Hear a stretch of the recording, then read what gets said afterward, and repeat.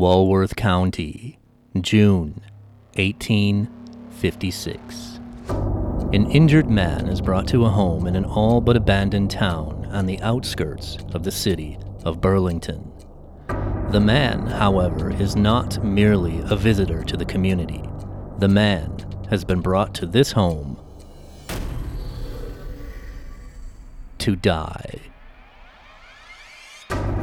Suffering from numerous bullet wounds and trauma to his head, James Jesse Strang would succumb and die in this home in relative obscurity, much different from the life he was living just weeks prior. Loved by many and hated by even more, Strang's followers praised him as a prophet and bowed to him as their king, a reign that could only be ended in a hail of bullets ordered by the President of the United States. Welcome to Badger Bizarre. A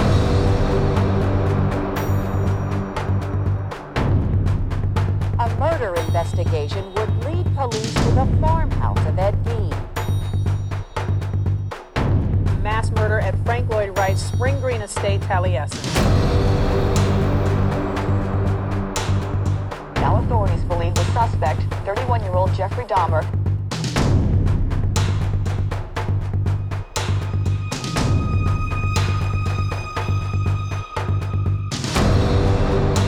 Saved body parts such as skulls, skeletons.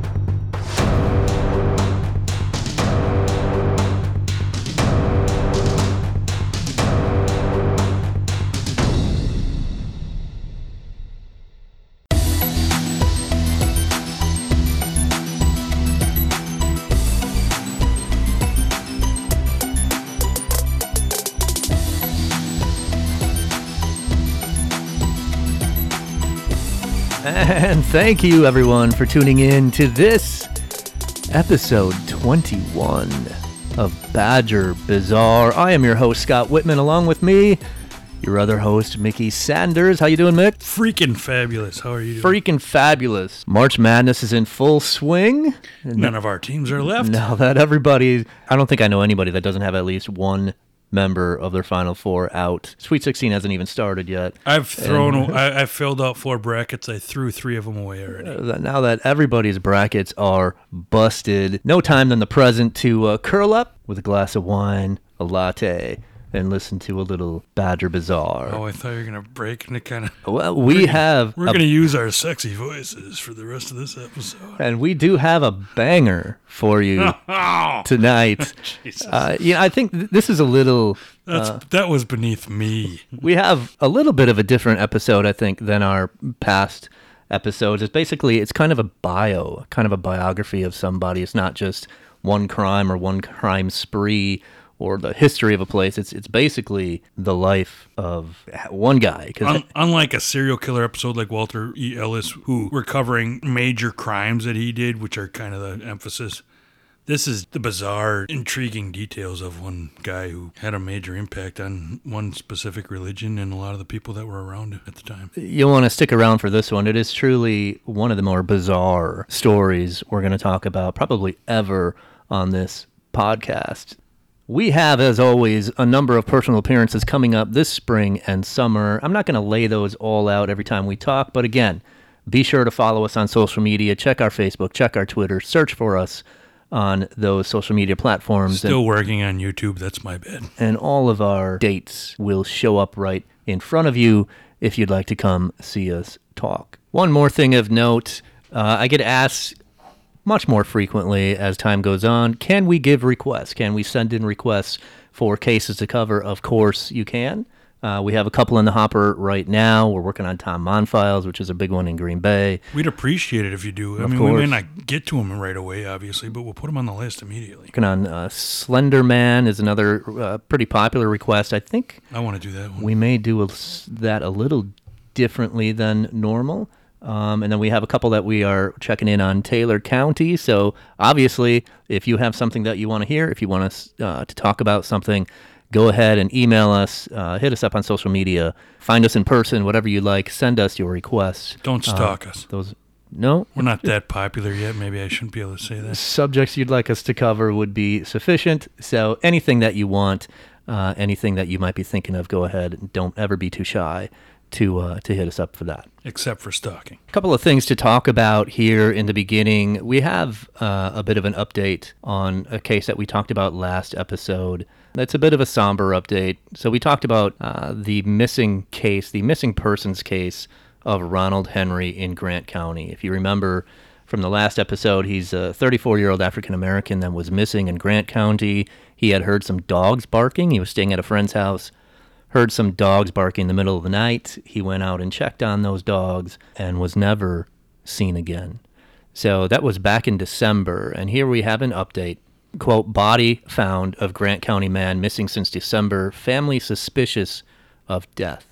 This was published on March 6th. A couple weeks ago. So it says, quote, the body of a man who has been missing since early December was located in Ellenboro Township. The Grant County Sheriff's Office confirmed Monday morning. According to the Sheriff's Office, Ronald Henry's body was found in a ravine Sunday by a 14-year-old boy who was walking through the woods while looking for antlers. Deputies were notified around 3:20 p.m. and begun processing the scene. Quote, Ronald would do nothing to nobody to deserve what he got, Tanya McEnany said. She wants the truth of how her son died. We want answers, Henry's aunt, Leilani Jacobs, echoed. How did he just appear like this? We want justice. We want them locked up. We're not going to leave any stone unturned, Sheriff Nate Dreckman said. As with any death investigation, everything's on the table until you prove otherwise. So there is a possibility somebody could have killed him. Now, if you remember, they did do a search of about 2,000 acres when he was missing, a drone search, and they didn't find him. And where this body was found, of course, as it seems to always go, the body was found just outside of the 2,000-acre drone search. So, and it sounds, a lot of these details sound reminiscent of our last episode, Find Like Jane Doe. But as we also talked about a couple episodes ago, it can take 40 years for them to realize that it was just a horrible accident too. So they have to keep all paths open, but it does sound like it was a homicide. So thoughts to the Henry family. This is a case that we will continue covering. Certainly now we have an unsolved death in Grant County of a 34-year-old, otherwise healthy man. So that's something that we'll be keeping an eye on. But at least they know the body's been found and they can start dealing with the closure of that. Another bit of news that came out this week that caught our attention, and this one is reminiscent of another case that we've been following up in the Green Bay area about Taylor Shabusiness. She doesn't go away. Who she's going to, though, ironically. Murdered her partner after a sex romp, meth-fueled sex romp, and decapitated him, mutilated him, and his mother found his head in a bucket. Now, this is a different case. Takes place in Oshkosh, so not far from Green Bay. This one says, Wisconsin woman claims she saw, quote, dark, shadowy figure, unquote, when she stabbed ex-boyfriend 19 times. A woman who allegedly stabbed her ex-boyfriend 19 times with scissors in front of their baby daughter claims she was having a dream and saw a, quote, dark, shadowy figure. Morgan Lund, a 24-year-old City of Oshkosh woman, pleaded not guilty by reason of insanity for the attempted murder of the father of her child stemming from an early morning incident on February 18th. I have a few questions about that. First, it seems odd that she used scissors. Maybe you just grabbed the most pointed object you can find. But seeing a dark object, and it happens to be your husband, and doing it 19 times seems a little excessive. So it's almost like she's making excuses for something she wanted to do, or she had a bit of rage or insanity. Just seems kind of peculiar how it all worked out. It says police arrived at the couple's Oshkosh home just before 8 a.m. to find a crying Lund covered in blood and applying pressure to the victim's wounds. Lund told cops she, quote, thought she saw something when she attacked her unidentified ex, whom she shares a child with and recently broke up with. Oh, I didn't know it was an ex. And was worried that there was something wrong with my head. The young mother claimed she woke up around 6:30 a.m. and took the baby into the living room where her ex was sleeping on the couch so the child could play. She had a muddled memory of something that might have been a dream or her imagination, but she thought the victim was yelling at her daughter, the court documents state. Lund told cops she then saw a dark, non-human figure, a phenomenon she's been hallucinating for 6 months, start attacking her ex. She allegedly grabbed a pair of scissors and began trying to kill the figure but was, in reality, attacking her ex-boyfriend. The victim told cops he woke up to Lund attacking him and was able to fight her off. So he did live, but... I bet you there's some internal injuries going on. Yeah, he'll have some scarring, that's for sure. Yeah. I mean, That'll leave a 19 mark. times, she had to have known it was a hallucination, and yet she's trying to stab it, and she stabs it that many times. Well, I guess you don't know if it's a hallucination. I don't understand how you think it's attacking your ex. She just had quite a long bit of temporary insanity. Well, maybe not temporary insanity. Maybe if you're hallucinating like this, maybe there's 6 months she's been seeing it. Yeah, I would tend to believe that there's something more going on there, either substance induced or mental illness induced that causes something like this to happen. Or both, like Taylor's business. Yeah, no, obviously, you see that, and that's, because we're covering that case and we're following that case. That's the case that pops up in your mind. So, right. And it could be both, is what I'm saying. No question. Mental illness, and maybe in a lot of cases when people know they have mental illness, they run to drugs and alcohol to try to escape from it, unfortunately. So hopefully we have a full recovery by the ex here, and hopefully the daughter has a daddy to continue to grow up with.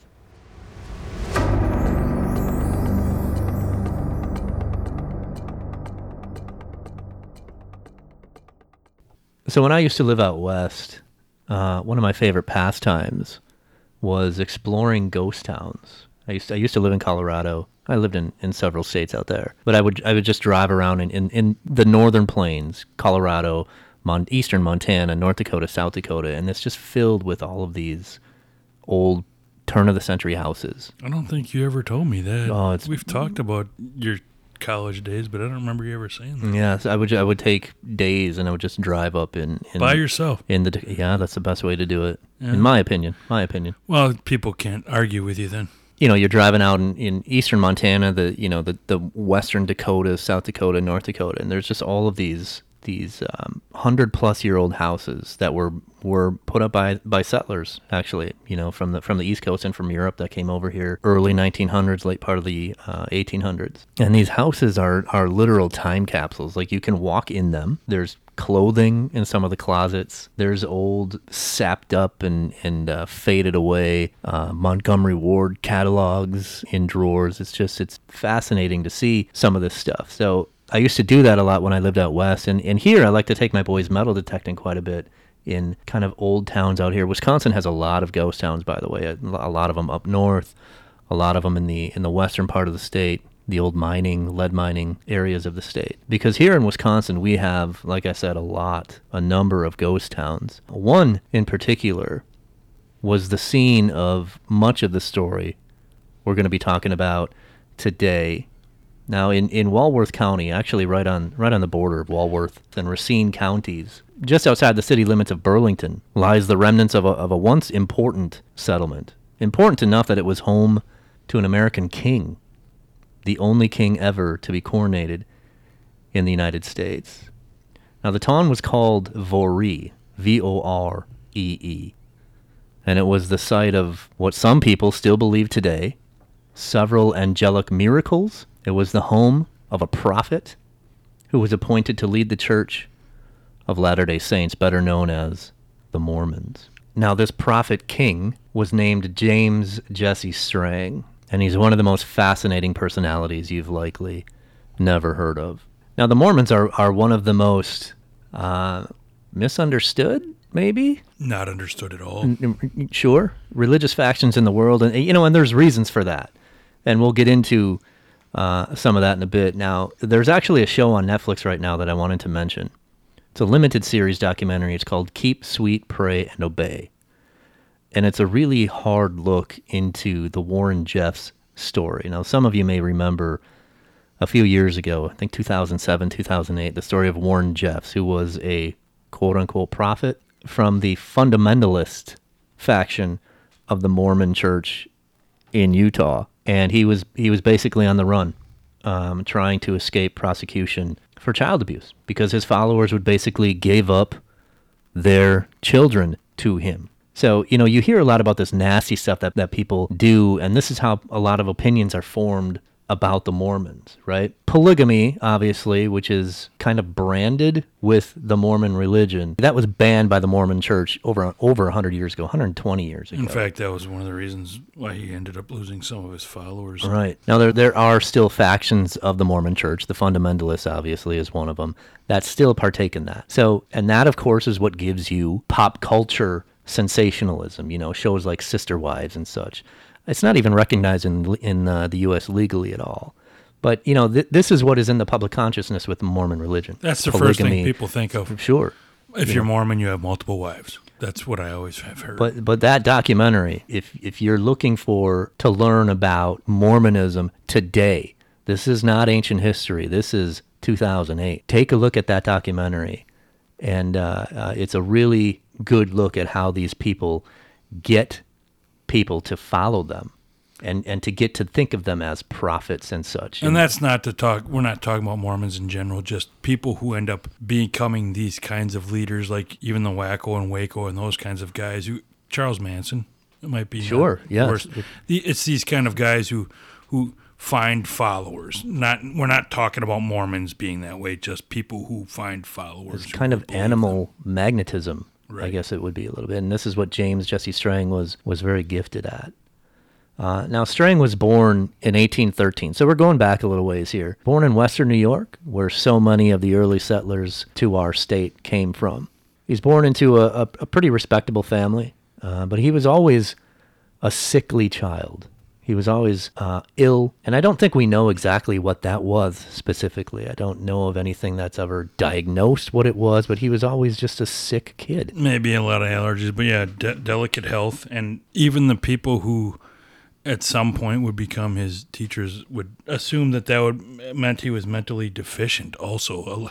So there was a lot of prejudice or stereotypes that were thrown at him just because of him seeming weak, which is ironic because later on he becomes quite the opposite. Now, he missed a lot of school because of this illness that he had, this kind of mystery illness. He himself said later in life that he believed that until he was 12 years old, he'd probably only been in school about 6 months total in his life that he had spent in a classroom. So much of his education growing up was self-taught, basically just by reading everything he could get his hands on while he was at home sick. Quote, the terms were usually short, the teachers inexperienced and ill-qualified to teach, and my health such as to preclude attentive study or steady attendance. The teachers not unfrequently turned me off with little or no attention, as though I was too stupid to learn and too dull to feel neglect, unquote. So he's like the runt of the litter. And right? they never gave him a chance. So teachers just kind of abandoned him and wouldn't pay attention to him. him. So maybe him not going to the classroom had something to do with that too. Or if you're just going to be neglected and left behind, maybe his parents just let him stay home and teach himself. Well, it sounds like Mother Abigail was known to be very tender with him, but also stringent, and required him to document all actions and words while apart from her. So maybe that's another reason why he didn't leave home very often. Little controlling. She maybe smothering, as they call it. Mm-hmm. She had a thumb on him and didn't necessarily want him to go anywhere. But it sounds like he did a lot of his own learning on his own. Well, and his self-study was pretty successful because he was admitted to the New York bar as a lawyer at 23 years old. So, I mean, that's self-taught. That's reading books. That's basically zero formal education, and you become a lawyer at 23. With no support other than your mother just keeping tabs on you constantly. So he had aspiration. So, and clearly the mental deficiency part that, people thought about him wasn't true. Now, as a child, Strang kept a diary, which is really a window into his ambitions and kind of life goals, even at that early of an age. He said he would spend long, weary days on the floor thinking and thinking. Quote, my mind wandered over fields that old men shrink from, seeking rest and finding none till darkness gathered thick around and I burst into tears, unquote. So that's a profound statement right there and very poetic and articulate. So he was not lacking for intelligence, and like you said, he kept his own diary with many thoughts and aspirations showing his inner confidence. Well, and his diary, which we still have, by the way, I believe. I don't have it. We don't have it. I believe it's at Yale University Archives, so it still exists. So in his diary, he wrote that, he believed he was brought upon this earth to be a significant world leader. akin to the likes of Napoleon or Julius Caesar. So he talked about his desires to be important. As a child. He thought there's no purpose on being in this earth if you're just a layperson, right? You need to be important. You need to be somebody that will be remembered. And the two people that he set his aspirations to were Napoleon and Julius Caesar, who were not leaders, by the way. They were rulers. Right, dictator types. And that will come into play. And he also fantasized about being part of royalty. And he talked about in his diary as a teenager about wanting to meet and marry the then Princess Victoria. Obviously, would later become Queen Victoria. And just to note in this diary we keep mentioning, it was partially written in secret code, a code that was not even deciphered until 100 years after it was written, so it took him a long time to understand what he was saying. Another thing to note is that by his 19th birthday, he wrote about regrets about already at that age to not having yet been appointed general or elected to the state legislature, and he considered that these were, as Scott mentioned, essential by that point in a quest to become somewhat of importance. He'd already put that much pressure on himself to be in those kinds of positions by the age of 19.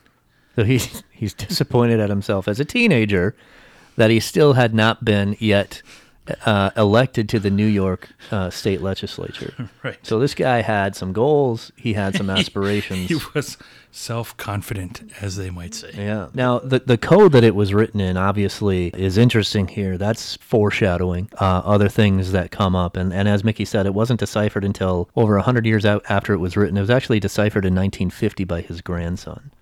And that is how it was partly written in code, a code that Strang himself invented. And this is how we know, because of his grandson deciphering it, all of these massive aspirations and really, as Mickey said, pressure that he put on himself to succeed. Because if he didn't succeed as a, quote, important person, what's the point of life on Earth? It's like he had certain stages he was supposed to meet as he aged. He also wrote of interest of a particular secret of the Freemasons called the Royal Arch Cipher. This was before he was of appropriate age of 21 for joining the Freemasons, so he had all intentions of joining the Freemasons.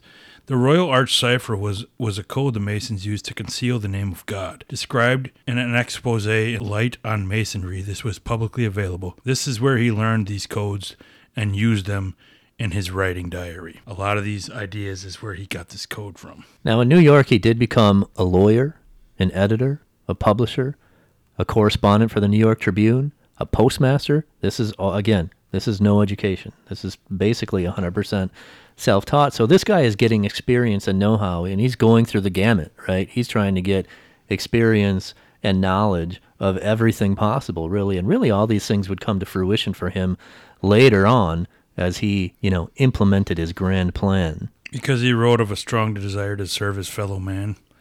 And he was frustrated with being somewhat penniless, an unknown youth, and all this was preventing him from reaching this greatness. Just to speak of some of the stuff that he was studying, as Scott mentioned, it said that he studied works by Thomas Paine and Constantin Francois of Châteauboeuf, that's French, and I should know better, otherwise known as the Count of Volney. Paine, an American political activist that most people would be somewhat familiar with. He was a philosopher, he was a political theorist and revolutionary, and he is also the author of the book called Common Sense and the American Crisis. And Francois was a French philosopher, historian, Orientalist, politician, and author of a book called Les Ruines. So these are people, as we've mentioned, that were in power and had great influence politically and elsewhere. So he was trying to reach these goals at a young age and reading all about them. Whereas most kids are just watching sports, being interested in girls, this guy had higher aspirations. So in 1836, he marries his first wife. He marries Mary Peirce, and they have a daughter in Western New York, and he winds up moving with his family west, right? And again, as so many people did in those days, they moved to Wisconsin, specifically Burlington, as Mary had already had family there. And they knew people there because a lot of the people in Burlington were from that area of New York. So that is why they chose to move there. Now, we do have to examine a little bit of why they moved out of New York. Along with all the other things that he was becoming, such as a postmaster, an editor, and so forth, he was also a bit of a con man. He had mounting debt. Creditors were after him all over the place, and he had sold some land in Ohio to a buyer in New York. And when the buyer in New York went to find the land that he purchased in Ohio, obviously sight unseen, he couldn't find it because it didn't exist. I've got a bridge for you. Right. Yeah. So this guy obviously is pissed, comes from Ohio, comes back to New York, and Strang is actually arrested for this, as he should have been. But I'm not saying, I don't mean to say in his defense, but it was basically sold sight unseen then. This is in the 1830s and 40s. Sure, which things were a little different. People It was bought hard to- land all the time. It like was that. hard to Right. travel and everything, but there's a bit to have been said about his salesmanship. Sure. That's a nice way to put it, right?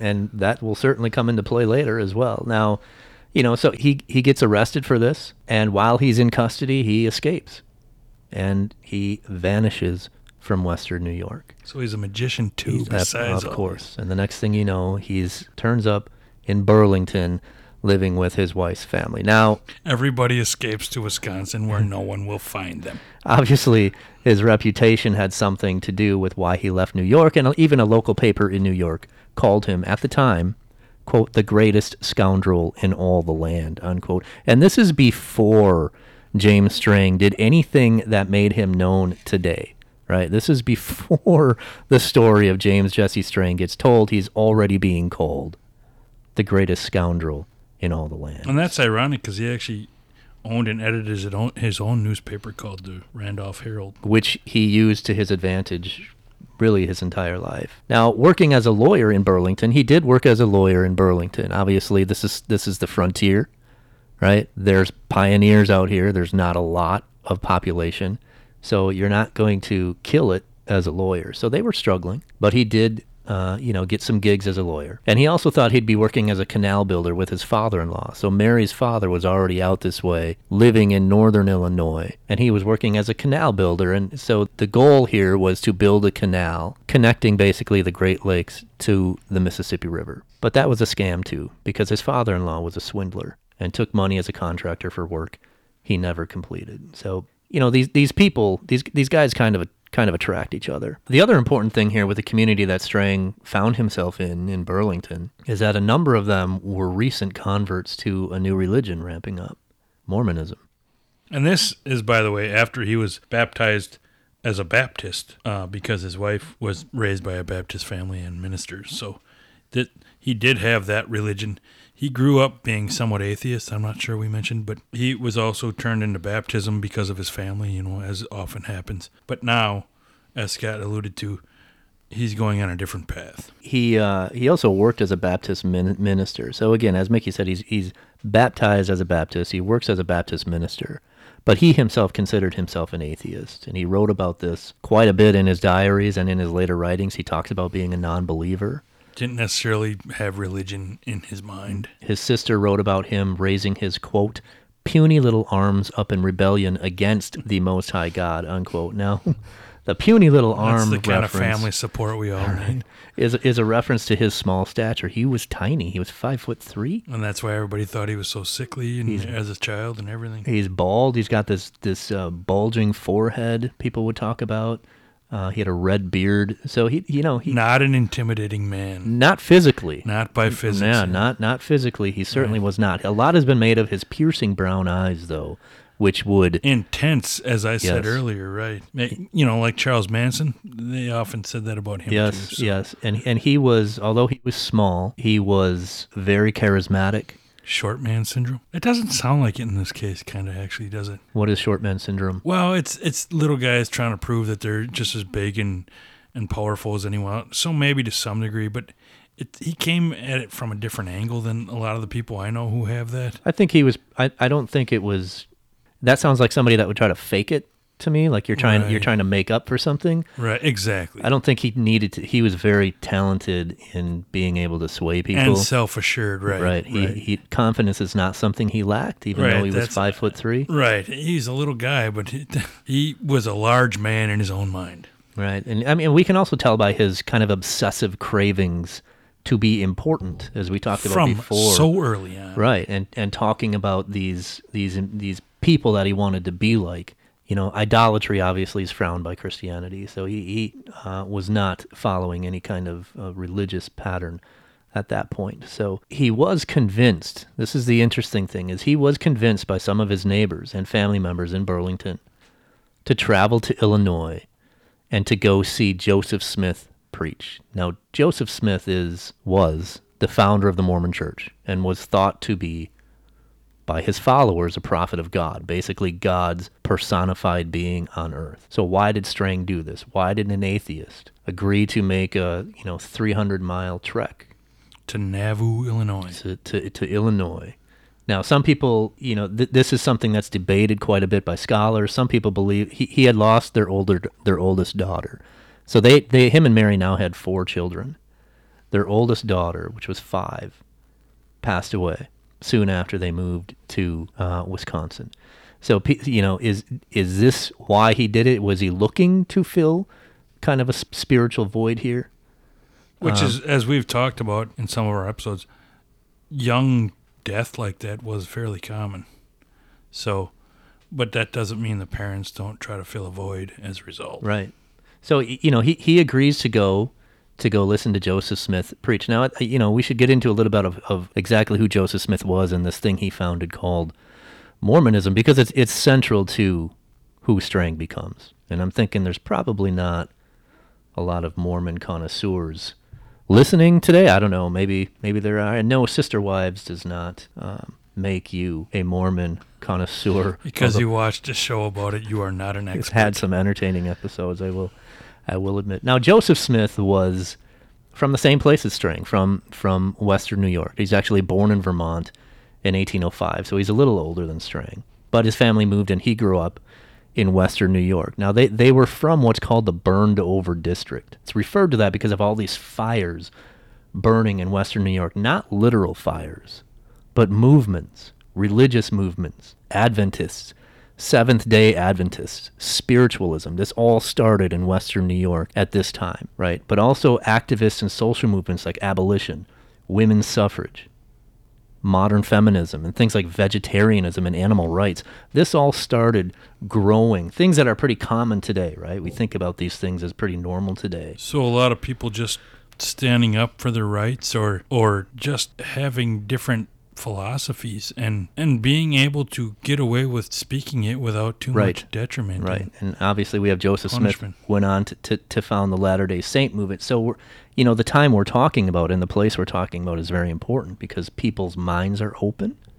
Right. And this is at a time where that wasn't people were stuck in their ways way back when. We are more enlightened and open-minded these days, and we still have issues, as we all know. But yeah, these are times where you kind of just did what you were supposed to do, and yet all these things are uprising, which has kind of led us to where we are now, which is obviously a good thing. All these movements are starting there. People, like we said, people's minds are open. They're looking for guidance, maybe, and maybe they're a little prone to be gullible. Maybe, Well, they just want to believe something different than what they already believe, possibly. So what Joseph Smith claims, or what he claimed in later years, is that one day in 1820, while he was praying by himself in a wooded area near his home, so he's about 15 years old or so, God and Jesus appeared to him, told him his sins were forgiven, and all the other churches in the world had turned away from the Word of God. So they're turning away from the gospel. And God tells Joseph Smith that he's going to work through him to prepare the world for the return of God to earth. Now, as the legend goes, Smith tells one minister that this happened. The minister scoffs at it, says he doesn't believe him, kind of just shoos him away. And because of that, he didn't really tell anybody else. But then 3 years later, in 1823, he again, according to Smith's own word, he again is visited while praying, this time by an angel named Moroni, who, while he was alive, was a warrior for a lost pre-Columbian civilization in the Americas, and before he died in battle, he buried golden plates on which were the writings of ancient prophets, including writings by Moroni's father, Mormon. So these plates are supposedly buried on a hill around, the year 400 AD or so.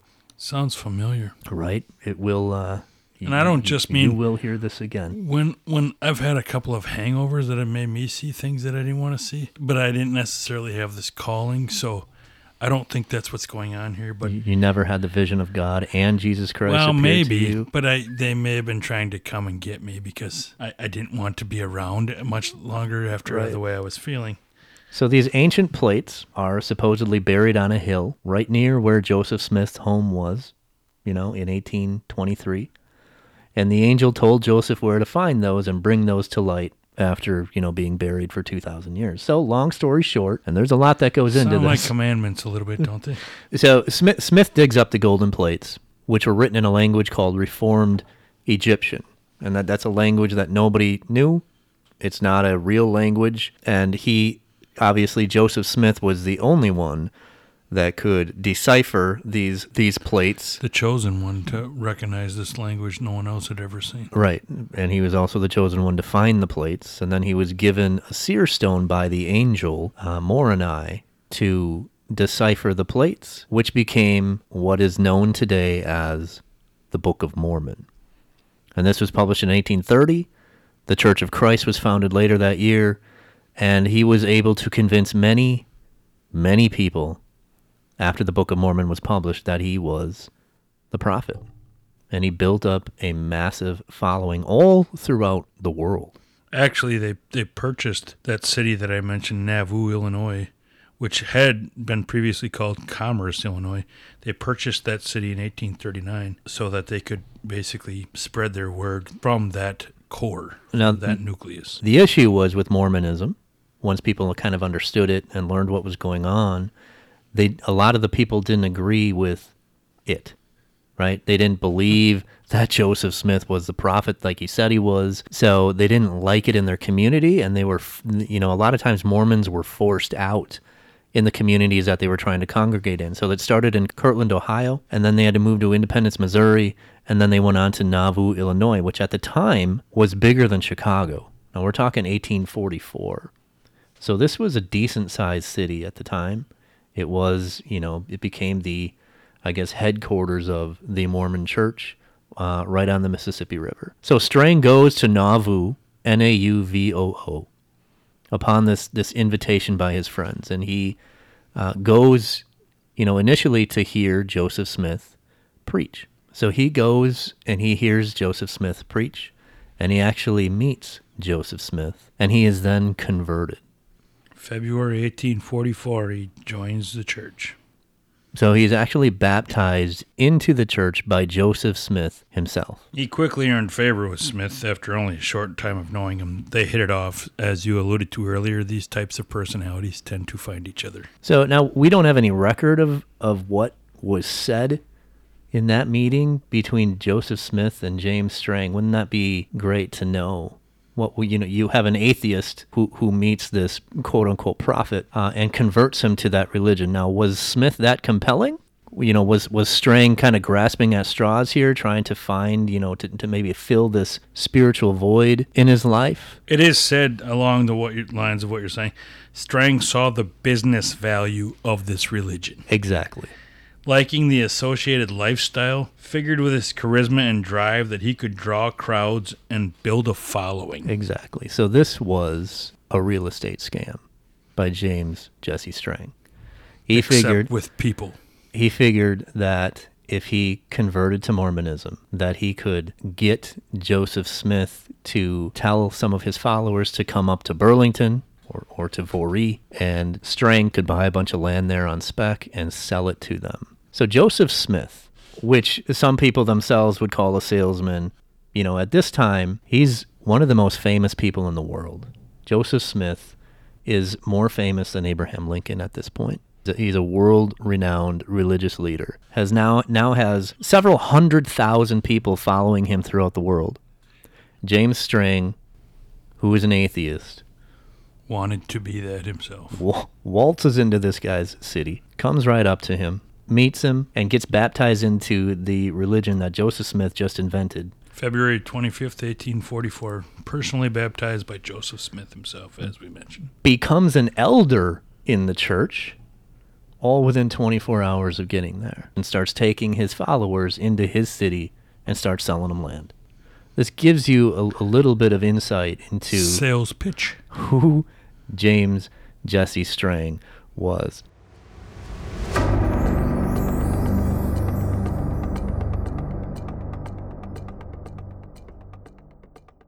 So, at the behest of Joseph Smith, supposedly, because according to James Strang, Joseph Smith asks him to go back to Voree, set up a Mormon settlement, and he will send his Spread the people word. there. Exactly. So he sets up this town called Voree, right outside of Burlington, just to the west of Burlington, which supposedly means Garden of Peace. Right? Nobody knows exactly what language that is or where that meaning comes from, but James Jesse Strang said it means Garden of Peace, so that's what everybody went with. Now, Voree quickly starts to grow, right? The numbers of members of Mormons begins to grow, and obviously James Jesse Strang, who was an atheist a month ago, is now the leader of a religious sect, leading these people in this town that he invented called Voree. Now, again, non-believers didn't really get along well with the Mormon Church and Joseph Smith. You'll see that's a common trend that seems to happen. So Smith claims that he would establish a kingdom of God, and he would basically rule as a theocratic ruler over the entire earth. People didn't like to hear that, right? Smith promoted polygamy. And, it's your duty as a man to have as many wives and children as possible to spread the church. People didn't like that. And just to say it, everyone has a right to their opinion in our free country. And so, I mean, if they're not pushing it on you or shoving it down your throat, if you don't like something that other people are doing because you're going out of your way to see it, that's wrong in my opinion. Just mind your own business and go about your own life. But the problem is if this is being forced around and shoved and thrown in people's faces, I think that's even more so when people are going to have an issue.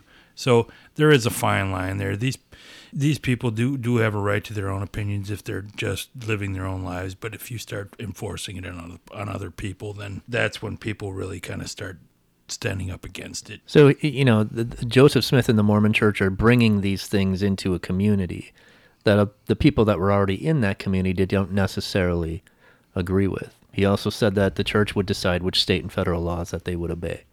State and federal laws didn't really apply to them unless Joseph Smith said that they did. People who were already in Nauvoo and Independence, Missouri and Kirtland, Ohio, they didn't take kindly to this. So there was a lot of violence and a lot of unrest wherever Mormons were setting up shop. Who is this guy coming along here and affecting our rules that were just fine as they were? Sure. They didn't necessarily get along with Gentiles. No, Gentiles are what the Mormons called non-believers. And that is a term that they used regularly. Well, it's believed Joseph Smith's bodyguard attempted to assassinate the Missouri governor.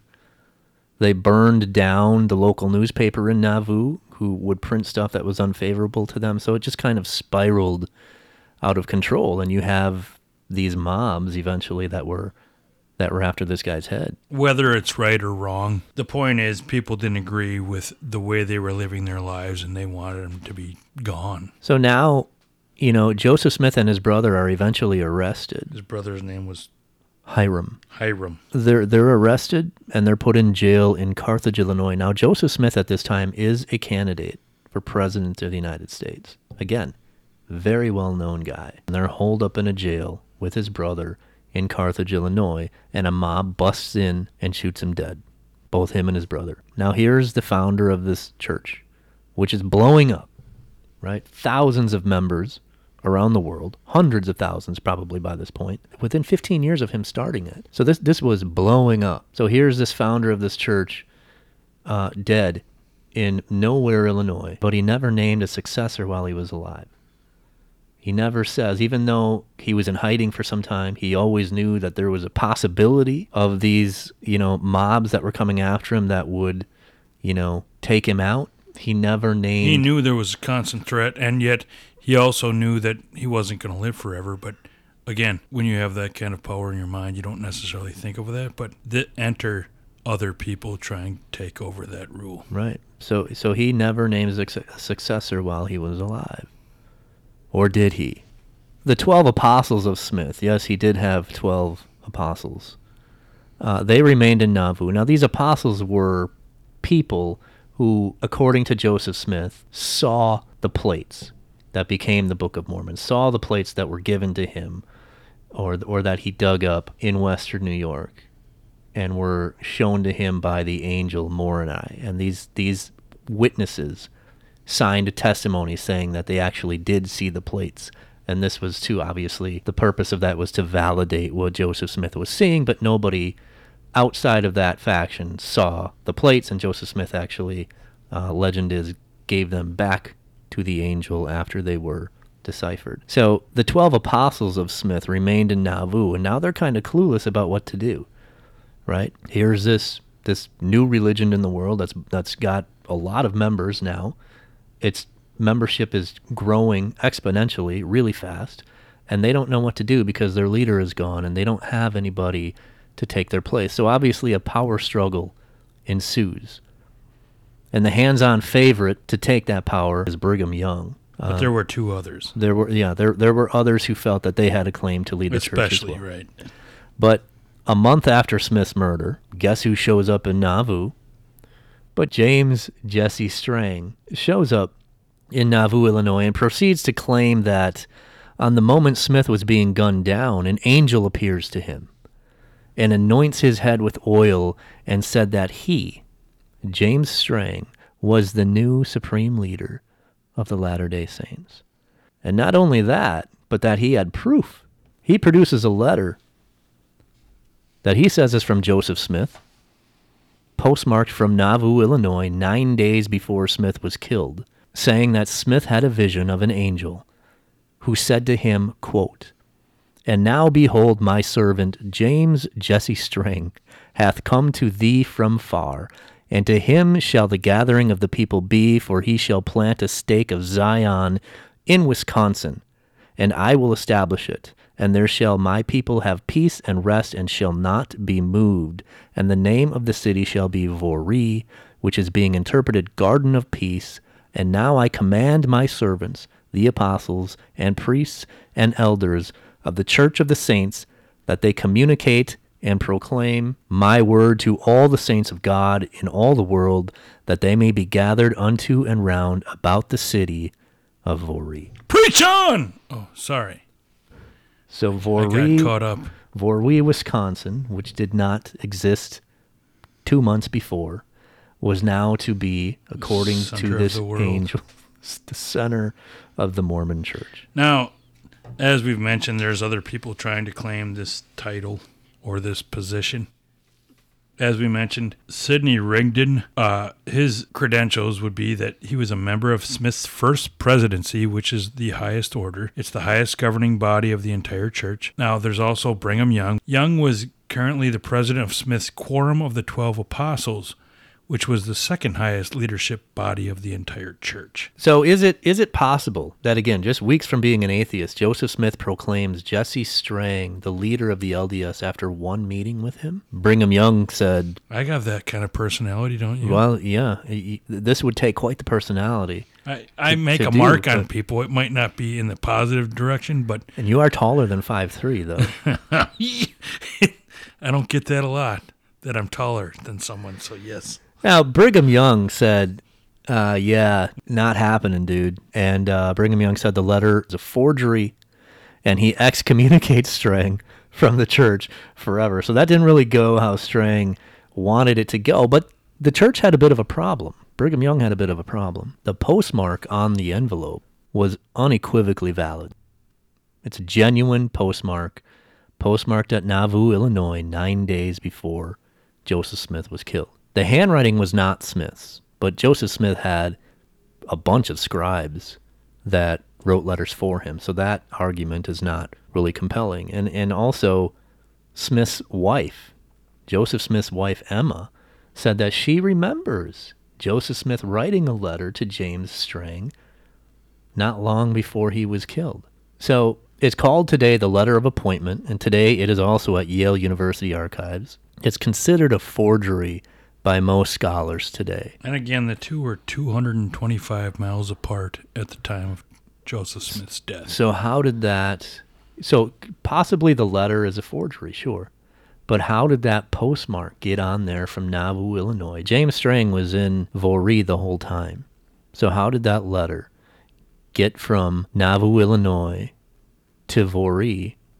And how was that sent out 9 days before Joseph Smith was killed? And so if you think, well, James Strang just had somebody send that, well, then you would have to know that Joseph Smith was going to be murdered, which nobody did. Now, again, the letter is thought by most scholars today to be a forgery. The other thing you need to consider is, again, James Strang, even though he didn't have formal training in education, he had formal training in a lot of other things, and he was postmaster for 5 years. So if there's anybody that knew how to finagle this... And a newspaper editor and owner. He would have known how to finagle it. He can spread the word when he wants to. So even today, they say that scientists look at this, and they say the letter is a forgery, but the postmark is valid. Even today, they say that they have no idea if that is a forgery, how Joseph Smith could have done that. So a little bit of a discrepancy of what people believe today about that.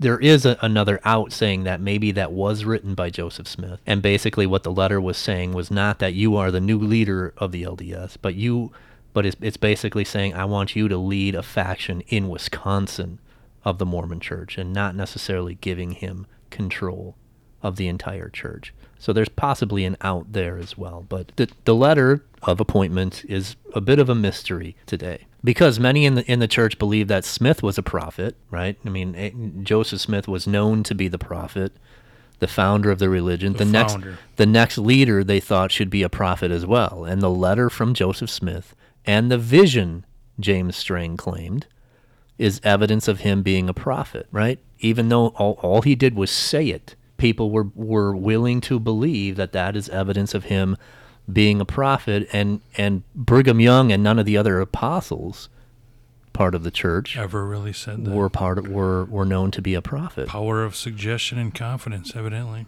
So now suddenly you have pretty prominent people in the Mormon Church, including 3 of the 12 apostles, that are supporting Strang, as did Smith's mother, as Mickey said, and many of his siblings. His brother, his 3 sisters, along with a bunch of Mormons from Nauvoo that now moved up to Voorhee. People believed James Strang. Brigham Young didn't believe James Strang, and there's a lot of followers that did not believe James Strang, and they followed Brigham Young west. And obviously they traveled all the way to Great Salt Lake, and that's where they actually remain today, in Salt Lake City. So Strang builds up this utopian Mormon community in Voorhee, which is growing larger by the day as word gets out. So a short while after this happens, Strang goes to Nauvoo and says, Joseph Smith named me successor, and I'm going to go up to Voorhee, and I'm taking a bunch of your followers with me. Another miracle happens. So Strang claims that he was shown, in a vision, the site of a hill in Voorhee, on which, under an oak tree, he would find ancient buried texts. You can see what he's doing here. He's completely paralleling the story of the Book of Mormon that Joseph Smith claimed.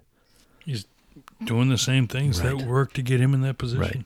So he gets 4 of his followers, 4 of the people that followed him to Voorhee, and they go to this spot on a hill in Voorhee.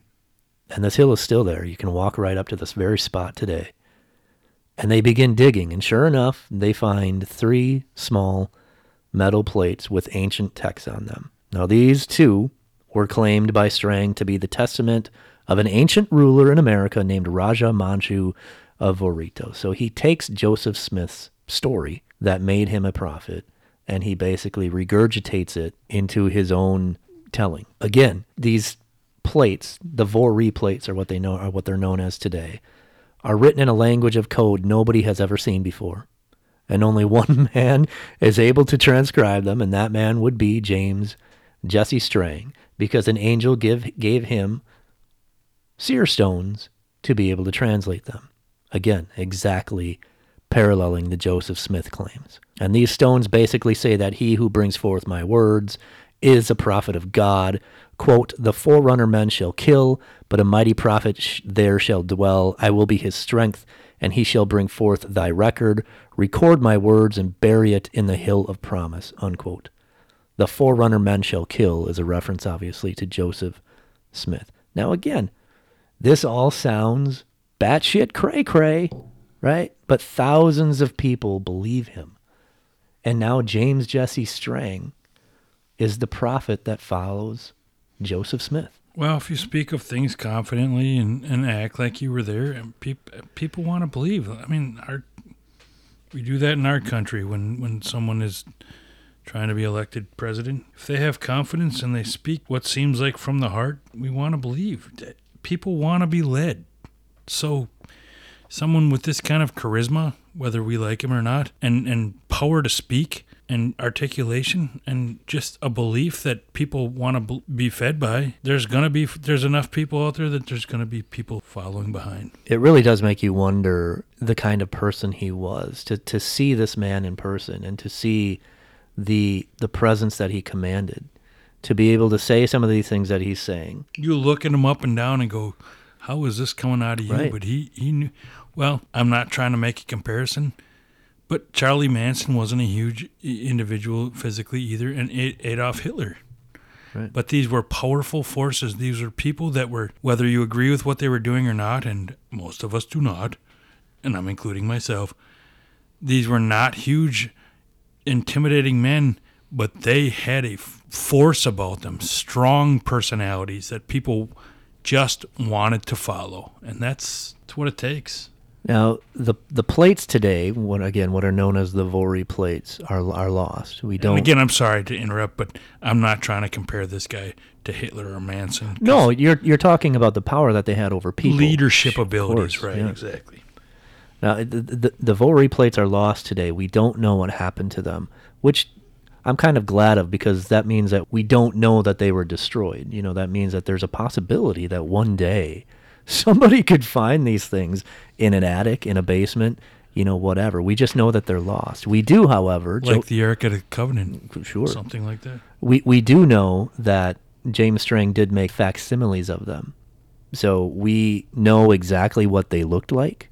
Those facsimiles we do have today, so they can still be studied today. And even though, years later, one of Strang's confidants said that, they were actually a cut-up brass tea kettle.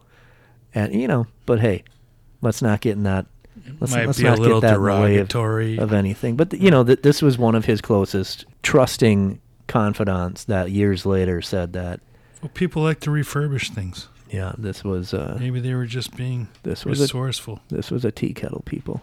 Right. So, Still had a cool look about it, I'm sure. People are eating this stuff up in 1845. Right, as Mickey said, they're looking for something. They're looking to be led. What are you doing in 1845? I wasn't doing anything. You have a guy that commands a presence.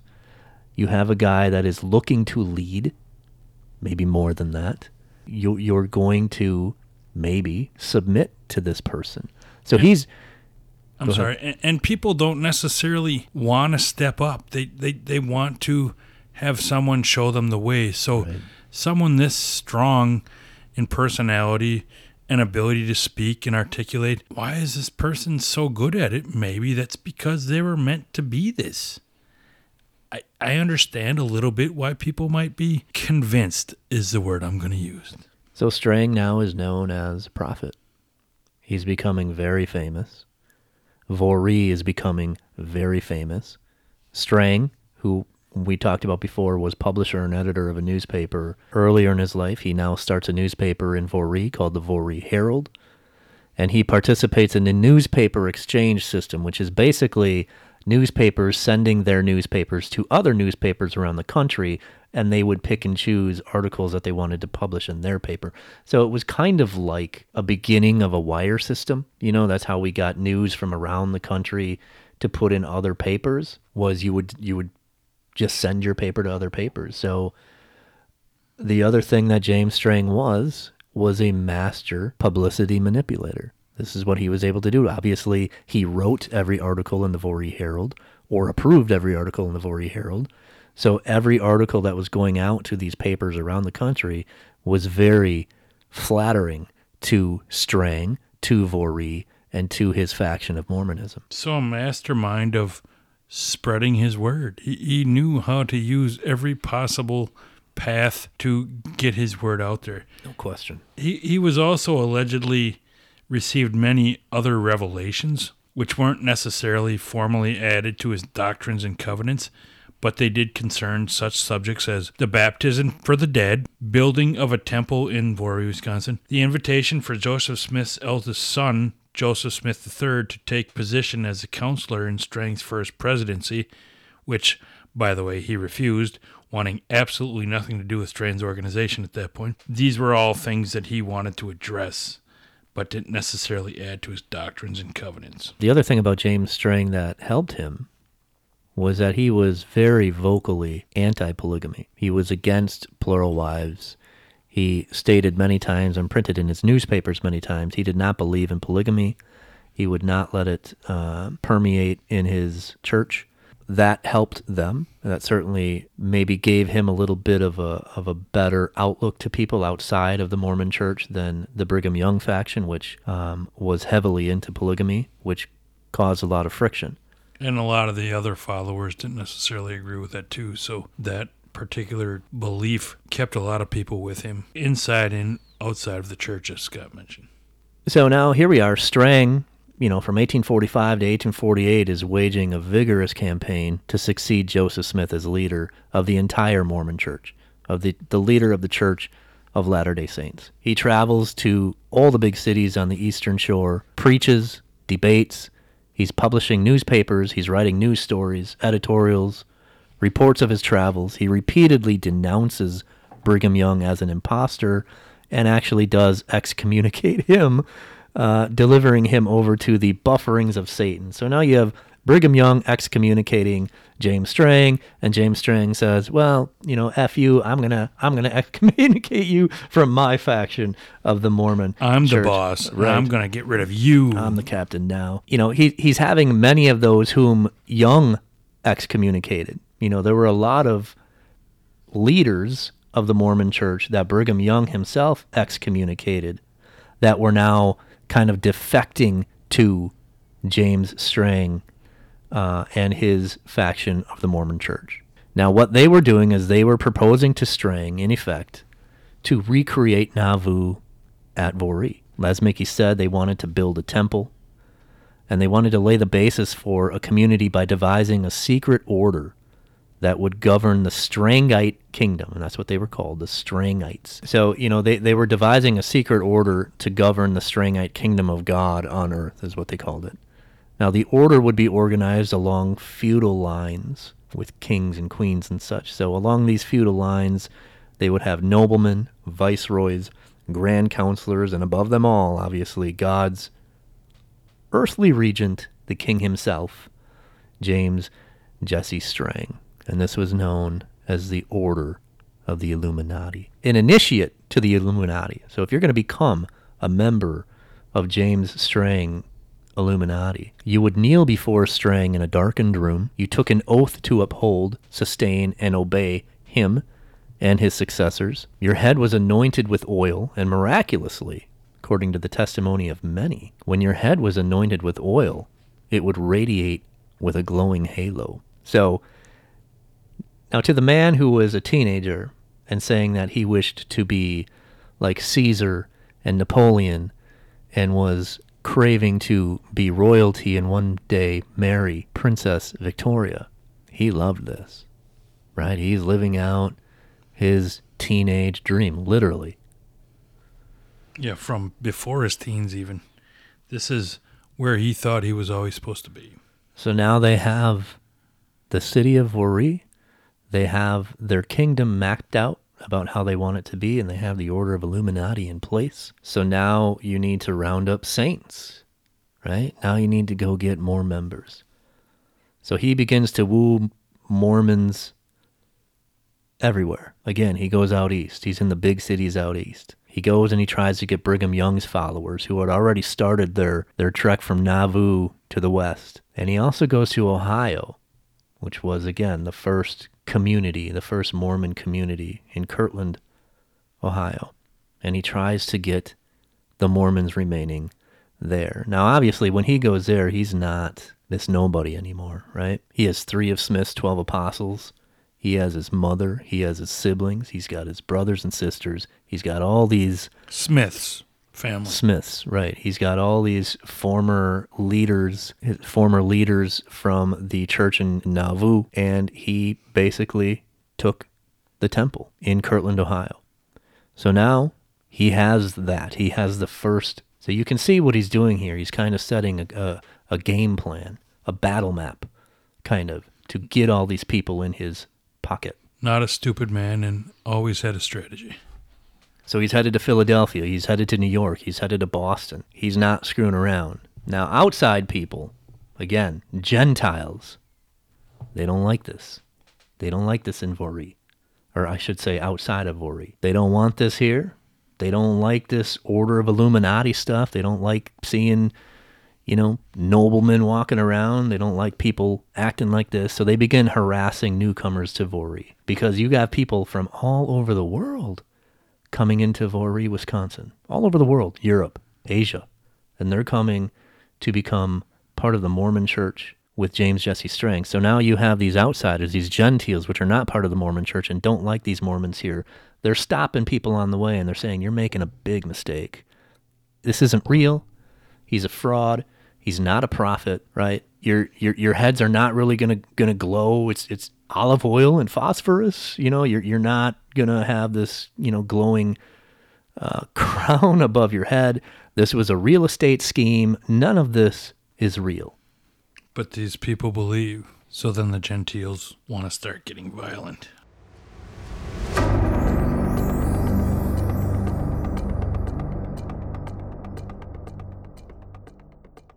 What the Gentiles do also is they kind of start playing Strang's game. And they start buying up land around Vori and trying to sell it to the newcomers coming to the church at exorbitant prices. So they're trying to smoke them out. Well, and make some money off them in the process. Of course. So now, obviously, the Mormons, the newcomers to the Mormon church, they're being harassed.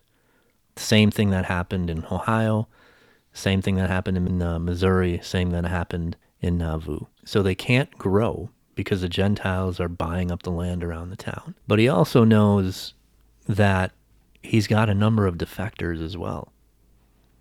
People are leaving the church. They're coming here and they're, maybe they're saying this isn't quite what they thought it would be. Maybe Strang's not quite the prophet we thought he would be. So they do have defectors as well. So Strang does recognize that because of the harassment that he's been getting from outsiders, because it's easy to leave, it's easy to defect. He's looking for movement. He's thinking that they need to find another place to go. So in the spring of 1847, Strang visited islands he had seen the previous summer while on a trip to Buffalo in the northern part of Lake Michigan. The largest of these is an island called Beaver Island, 13 miles long, 6 miles wide. We may have mentioned that in our We talked about this in Michigan Triangle episode. Right. Now, this land was fertile. It was well timbered. It was an ideal spot for a utopian community. So from 1948 on, Headquarters moved to Beaver Island. we're going to Beaver Island. The kingdom, as they might say. So they found the islands practically a virgin forest. This was all wilderness, right? They named the rivers, lakes, bays, and hills of Beaver Island with biblical names. This was the second stake of Zion. They cleared fields, they planted fields, they laid out a network of roads, they erected log houses, they built a church, a jail, a newspaper, a press, obviously, and they built the city. Well, there was already a city there, but they changed the name of the already existing city to St. James. And that actually, St. James still exists today on Beaver Island. Now, which is strange because they changed a lot of the things back after. Although there were not a lot of people on Beaver Island at the time, the people that were there also, they didn't like the Mormons coming over and taking the land, right? Now, these were mainly Irish Catholics. They made their living as fishermen, and the Mormons basically came there and took it over. They changed the roads. They renamed everything. They treated everything like it was their God-given right to have. And basically they said, screw you to the people that had already been there. So the Gentiles, they were not happy. The problem was they were vastly outnumbered. There were much more Mormons on that island now than non-Mormons. Also, people on Mackinac Island, just to the north, were not happy about this either, because it interfered with their trading posts that they had with Native Americans. Again, Strang just took it all over. So whatever commerce was going on Beaver Island, which was actually quite a bit if you think about it, lumber, firewood, fish, it was quite a bit of commercial activity going on Beaver Island. Strang took it all over. With water involved, there's going to be a lot of exchange because mainland and a lot of production in between. And like you said, the kingdom of Strang came along and just usurped everyone else. Right. Now, Strang's wife, Mary, remember her? Did he? Right. Oftentimes, she was not with him. She would be at Voree when Strang was at Beaver Island, or vice versa. She'd be at Beaver Island while Strang was at Voree, supposedly at Voree. Right? Or he'd leave her in Buffalo with the kids. He wasn't around her and the children very often. And he was oftentimes spotted with his own personal secretary, which was his 17-year-old nephew, Charlie Douglas. But Charlie Douglas is not a 17-year-old nephew. Charlie Douglas What do you mean? Charlie Douglas was a 17-year-old girl in disguise named Elvira Eliza Smith. James Strang is changing his tune on polygamy. Now, looking at many of the ex-leaders of the Nauvoo clan and the Brigham Young faction that joined Strang, a lot of these people were excommunicated by Brigham Young from the church, or they had been excommunicated from Nauvoo earlier. The problem is there's a reason they were excommunicated, right? They were scoundrels. They were womanizers, they were drinkers, they were crooks, they were swindlers, much like Strang himself, really. Again, these people, as we've said a third time now, because they find each other, these people attract each other. So if you look at the reasons why they're choosing Beaver Island for their new kingdom, yes, Voree was too small and they outgrew it, sure. They needed to protect themselves from Gentiles, sure. But there's also two other reasons. One, it's a lot harder for people to leave. Remember, we had said that in Voree, he was noticing a lot of people were leaving the church. It's a lot harder to leave an island. And also, what a great spot to headquarter a pirate organization than on an island. Which is essentially what he's been doing. This is exactly what he did. They were plundering fishing boats. Oftentimes, families around the area were complaining that their fathers and brothers were not coming back from fishing expeditions, and they never came back. So, likely we're seeing some pretty heavy crimes here that Strang and his pirateers are committing. Houses all along the coast of Wisconsin and Michigan were robbed and burglarized. They knew it was the Mormons. They weren't necessarily shy about it. Many times they were caught and went to trial. They knew they were Mormons from Beaver Island. So Strang led a pretty brutal pirate organization off of Beaver Island. Now he's really starting to revel in his power here. Right? And in his mind, it's time that there be a coronation to make him the actual king. They had the Order of Illuminati in place. So he told his followers that he, again, was given sacred plates by an angel. And these, as he transcribed them again, and he was the only one that could do it, these illustrated a monarchy system, which Strang was to rule as king of heaven and earth. Which, in his opinion, was a position that embodied royal attribute, making him not only a spiritual leader, but also officially a king. So they held a coronation. He's getting everything he wants now. So on July 8th, 1850, the only coronation of a royal on American soil in history was held on Beaver Island in Michigan. By his counselor and Prime Minister George J. Adams. Now Strang, again, who's very, very little, was wearing a long red robe at the coronation. It was witnessed by about 300 people, and actually to this day, anniversary of this date is still considered one of the two most important dates of the Strangite Church year, the second being April 8th, the anniversary of the founding of Joseph Smith's church. Now let's get on to the flamboyance. Well, he was given a crown made of paper and glass, if that's flamboyance. Well, he tried to be flamboyant. He sure did. Some people don't know what that word means, I guess. They took a chair and they covered it in moss. Flannel robe, as you said, flannel. Right. It is Michigan, so flannel's necessary. But a king's robe, not necessarily envisioning that very well. They covered a chair in moss, and that was his throne. Obviously, the robe, the throne, the crown made of paper and glass, and this is all patently absurd Everybody not on the island knew that this was absurd. He also wore a breastplate and carried a wooden scepter. I actually read that the crown was made out of tin, so way better materials than what you're speaking of. Whatever it was probably made that morning. It was once it was once described as a shiny metal ring, quote, shiny metal ring with a cluster of glass stars in the front, unquote. Yeah. So, I mean, we're talking nothing but the best. This Prime Minister Adams, who was the coronator, he would be excommunicated by Strang just a few months after this ceremony. So things were going swimmingly. For bringing prostitutes onto Beaver Island.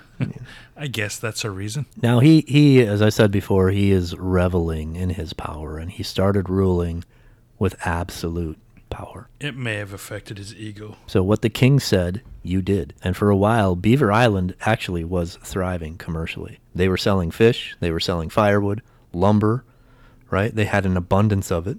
The servants were doing as they were told.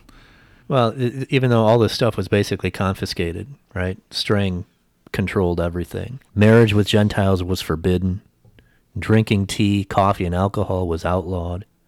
No tobacco. Clothing was regulated by the king. Females had to wear pantaloons under skirts. They're kind of these poofy pants that you would wear under skirts. That was ordered by the king, that they had to wear those. Punishments oftentimes were being whipped by switches. So you were stripped from the waist down, and you were whipped by a switch, and that was your punishment. And oftentimes, if a woman did something unbecoming, or if a woman was not wearing pantaloons, your husband got 39 lashes from the king's cronies. Now also, a percentage of your income obviously was required to go to the church, even if you were not a member. So if you were still on Beaver Island and putting up with all this, your income was confiscated by the quote-unquote king.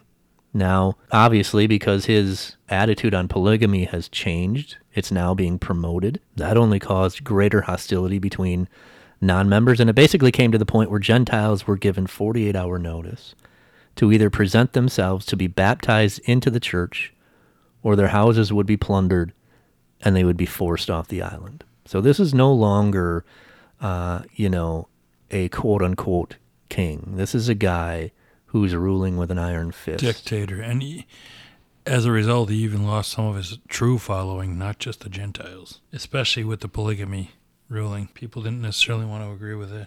So Mary, by this time, had left the island, and she'd gone back with the children to Voree. Not that James Strang cared very much. He wound up taking at least 3 more wives. Eventually, he had 5 wives, including his first wife, Mary. His second wife, as you mentioned, 19-year-old Elvira Eliza Field, on July 13th, 1849. Separated from his initial wife, Mary, in May 1851. They remained legally married until his passing. He married his third wife, 31-year-old Betsy McNutt, on January 19th, 1852. He married his fourth wife, 19-year-old Sarah Adelia Wright, on July 15th, 1855. And he married his fifth and final wife, 18-year-old Phoebe Wright, on October 27th, 1855. She was the cousin of his fourth wife, Sarah, and with all these wives, he fathered a total of 14 children. 14 children, all due to God's will, right? Right. So now, spread your important seed.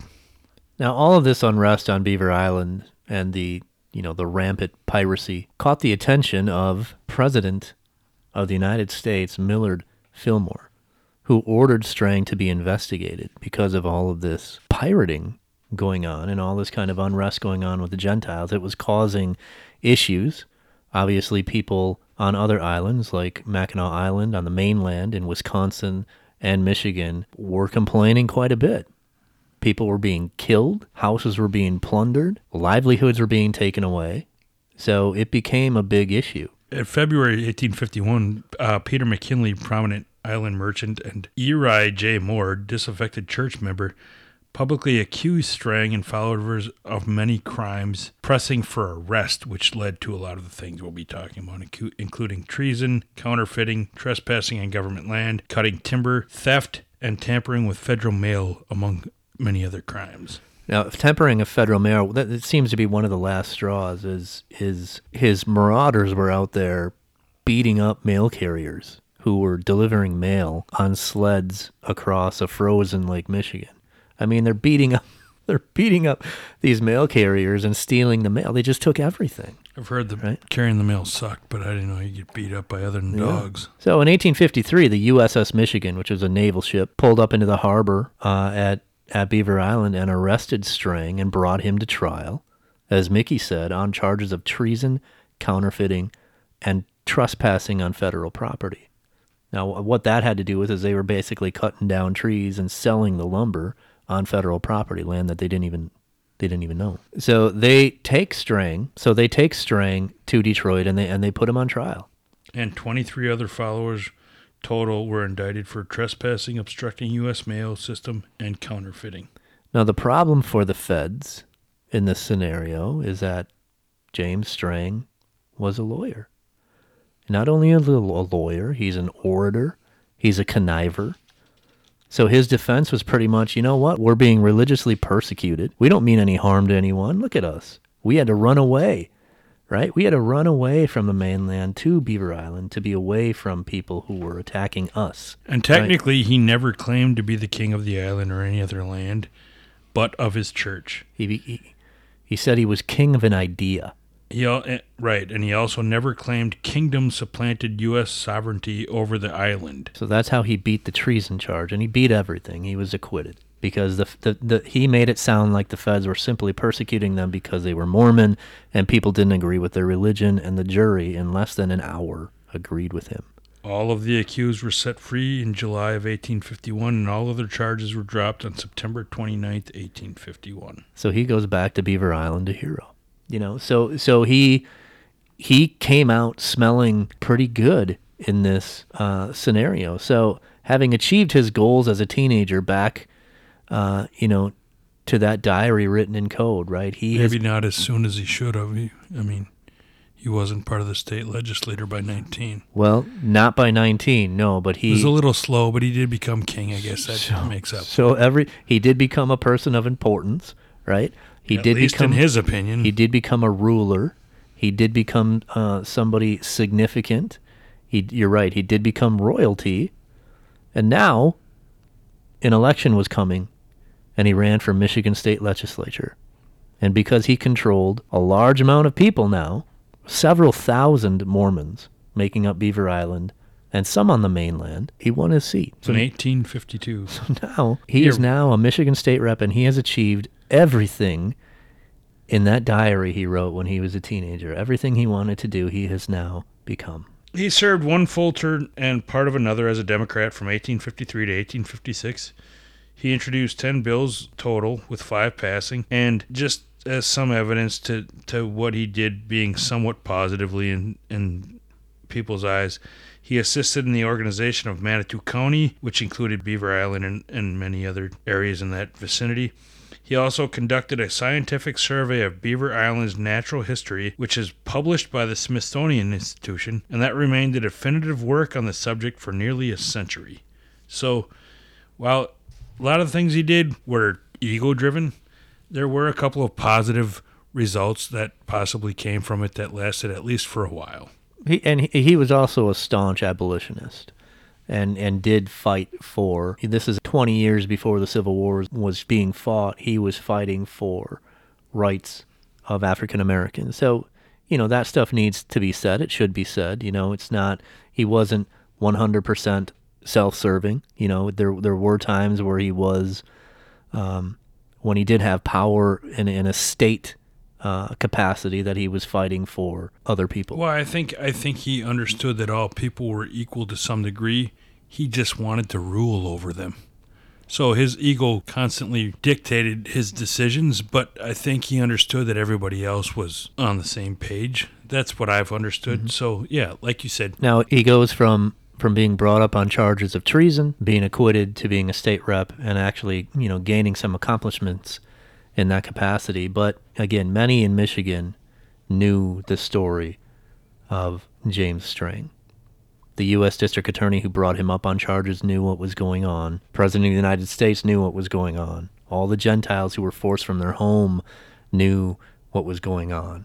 So Strang had quite a number of enemies. Any person he believed that was a threat to him in the church, he would excommunicate, or he would drum up, some kind of bogus reasons why, and have them humiliated publicly. Now, 2 of them, Thomas Bedford, who was arrested at his home and lashed 39 times with a switch because his wife was seen without pantaloons. Another reason Bedford was disaffected from the church was for alleged adultery with another member's wife. There was a couple of reasons that Strang believed he should be disaffected. And Dr. H.G. McCullough, who was kicked off the island and had to leave his family because Strang said he'd been seen drinking. Now, again, and other alleged misactions, whatever that even means. An alleged, there's no trial here for these people, right? Strang himself was just gone to trial and he was acquitted. These people got no trial. If Strang said you did something, you did it. You put garbage on the ground, you're gone. So these 2 decided to do something about it.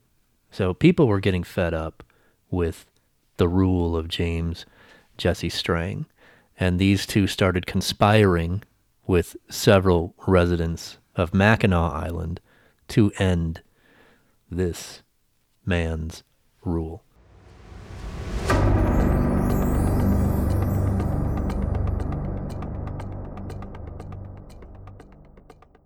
Now, it's not officially known who was all involved, and why would it be, but Bedford and McCullough were at the Capitol in Lansing, Michigan in early June 1856, apparently to discuss education funding on Beaver Island. Sure, sounds right.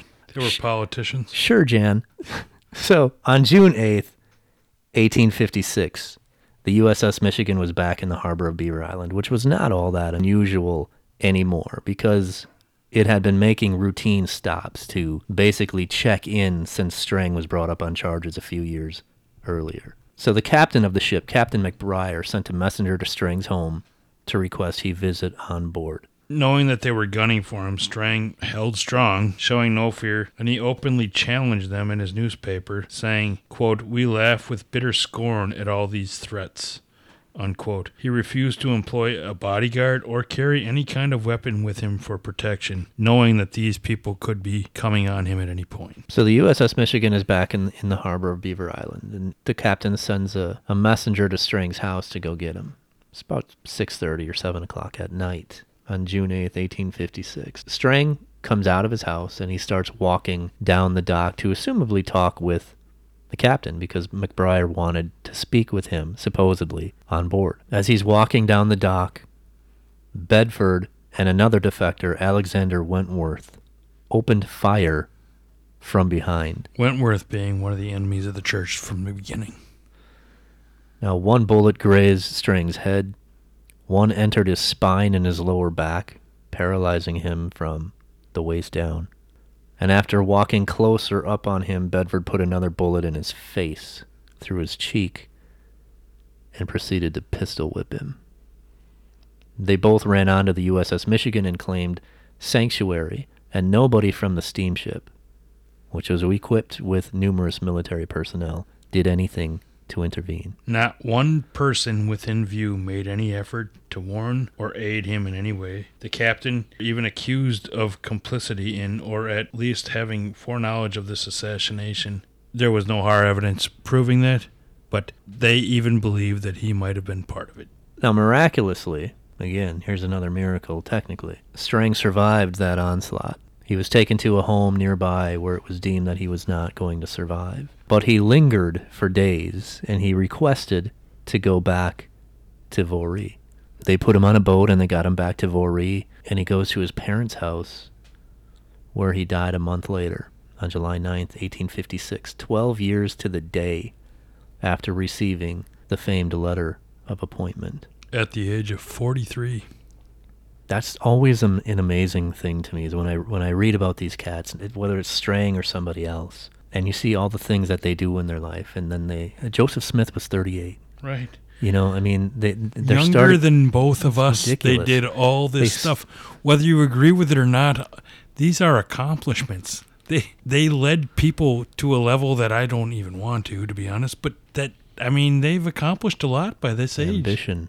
Right. They're driven, which usually isn't always the best. Now, there is a kind of a romantic telling of this tale where James Strang goes back to Voree, goes to his parents' house, and his first wife, Mary, is there, and they kind of embrace before he dies. None of that's true. She wasn't around. She had no desire to see this man anymore. It's also said that refusing to turn Bedford and Wentworth into the local sheriff, Captain McBlair instead transported them to Mackinac Island. The men were given a mock trial, fined $1.25, and then celebrated by the locals. So they're brought to trial, right? They're brought up on charges. They're given a trial. They're found guilty, right? They're found guilty.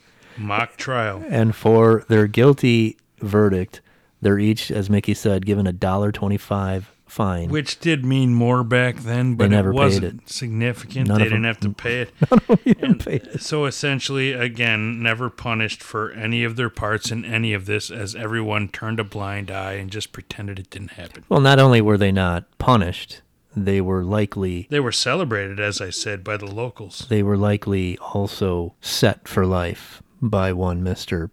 Millard Fillmore, who Right. wanted James Strang gone. Now, just a few days before Strang actually died on July 5th, 1856, what has since been called the most disgraceful day in Michigan's history, a band of marauding Gentiles from Mackinac Island came upon Beaver Island, rampaged it, plundered it, burned the houses, and threw the Mormons, which is not just a couple of them, it's a couple thousand of them which were there, basically threw them onto boats and dispersed them along the Lake Michigan shores of Wisconsin and Michigan, with a band of several hundred of them dropped off right up here in Green Bay. Later called, quote, the most disgraceful day in Michigan history, unquote, by Michigan historian Byron M. McCutcheon. And they were just dropped off along the shores of Lake Michigan in the wilderness, left to fend for themselves. Now, Voree today does not exist. It's basically a few intersections outside of Burlington in the present-day town of Spring Prairie. There is a town historic site there. Several monuments and historic signs signify what did go on there. The local historic community, the Burlington Historical Society, the Walworth County Historical Society, treat this very well. They do respect it. They do remember this. It's not something that's been totally forgotten. As I said, there's several monuments and historic sites there. Several stone houses built during that time still remain, including the house that he died in.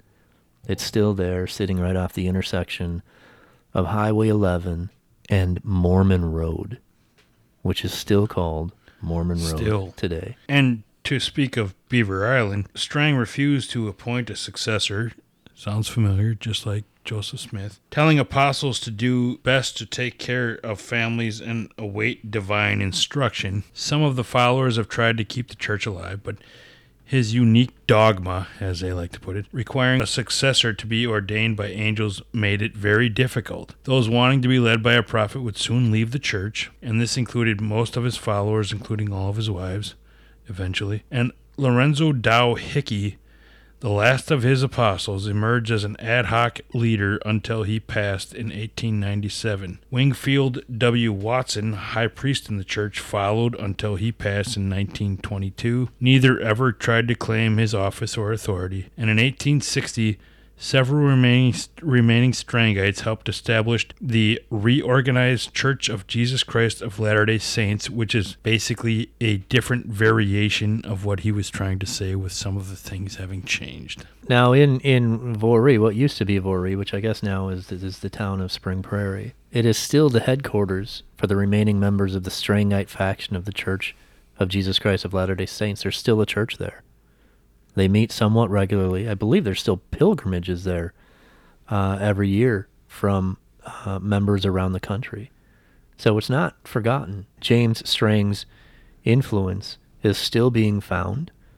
He still has followers, right? There are still people that believe he was a prophet. The Hill of Promise is still there. You know, like I said before, you can walk right up to it. There's a monument where, you know, he dug in the ground and dug up the Voree plates, where they were apparently buried by an ancient American Lost Civilization. So, again, Strang's followers still exist.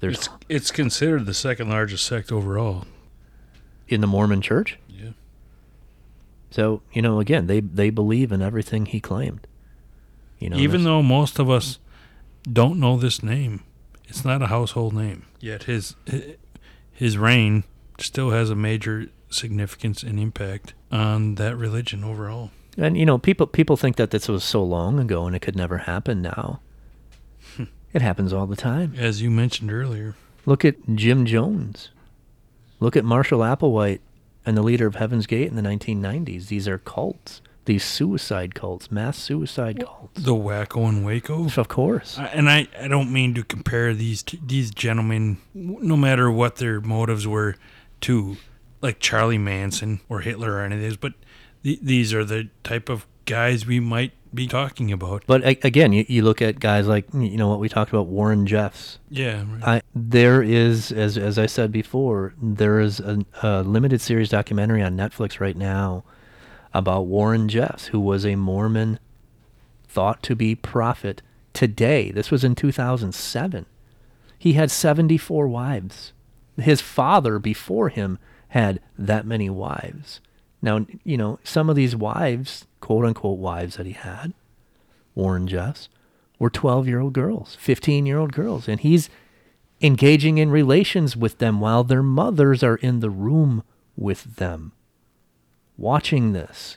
Watch that documentary. You'll want to punch somebody when you do. Yeah, well, I don't want to watch it for that reason, and it's creeping me out, and I like this dark and twisted. You watch it because you realize that these people who have this pull on people are still out there. Look at the MSNBC and Fox News clans. What's the difference? They watch this stuff blindly. They're going to believe everything they say. I'm not, whether you're on the Democrat or Republican side, that is your church. Look at Donald Trump. Donald Trump, there's a lot of similarities you can make between Strang and Donald Trump. I'm not talking about the things that they did. I'm talking about their mesmerism that they have with their followers. Well, there were shows on the History Channel comparing Trump to Hitler. Well, that's ridiculous. It is, but the point is you can see parallels if you want to see them. But Donald Trump... It comes down to, as you say, charisma and leadership abilities and just convincing people that what you're saying is a good way to go. Donald Trump famously said in a crowded room full of cameras that he could stand in the middle of Fifth Avenue in Manhattan and shoot somebody and his followers wouldn't care. He's 100% right. What is that? Well, John Lennon said, we're bigger than Jesus Christ, and people went into an uproar. But his point was valid. They were so popular that one of the common messiahs of our world, Jesus Christ, was more forgotten about and not as revered as the Beatles.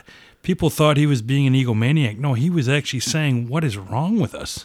So, I mean, religion and belief and people just wanting a leader, no matter what beliefs they represent, it's strong and it's powerful, and our minds can be convinced by someone who has a charisma and a way about them to speak to that people will listen to and want to believe. But what causes this dissidence that people display where, how do I word this? Like what is different than what you believe. Right? Like, I know he's not really a prophet. I know he's not really a prophet. But I cannot make myself not believe it to be true. What causes that? Because what would everybody else say? What would one of Warren Jeffs' other 73 wives say if I say he's not a prophet? Well, first of all, there's no way you can know that somebody's mind doesn't know that he's a prophet. I mean, perception is reality. So whatever you're going through, if somebody is saying things that you need or want to hear, whether the word prophet enters your consciousness or not, you're going to go, I like that. I want to follow that. Especially if you're hurting, especially if you're just looking for someone to lead you, especially if you're just looking for someone to make you feel better about the things in your life that you don't like. we all want to feel good. We all want to feel happy. We all want to feel loved and safe. So and we all have different beliefs and perspectives, and our brains interpret things that we've been through different ways. So what your reality is and the way you comprehend and understand it is true or not isn't necessarily the same for the next person, no matter how rational you think it is. So if someone is saying the things that you want to hear, especially if you're in a world of hurt at the time, you're gonna follow it and you're gonna believe it. And heck, if it makes you who you want to be, then more power to you. And who are we to judge it? We all look at things differently. Hopefully we can do it with a clear mind. But I mean, and you know what you're saying basically is that these people are trying to fill a void in their life. I mean, they're the people who want to follow people that are maybe a little looking off the for spectrum. something to follow, right? But maybe they're right and we're wrong. That the problem is none of us are in a position to judge that per se, as far as our own perspectives in our own lives. That's what I'm saying. People are free to make the choices that they want if they want to enter into the fundamentalist religion, since we're talking about that type of thing, and they choose to be one of those 74 wives. That's their life. But we don't know what they've been through. No, that's true. But I can still look at that scenario and say that that's not right for you. Not something of a normal living scenario for most people. Normal means of the norm. It doesn't necessarily mean right or wrong. It doesn't necessarily mean the most mentally healthy way to do it either. Just because everybody else is doing it doesn't make it necessarily the best way. I think you can see manipulation when it's happening. Sure. And I think without a doubt, these people are being manipulated. And people take advantage, question. of course. And most of the time, of course, the term is predator. So, yes.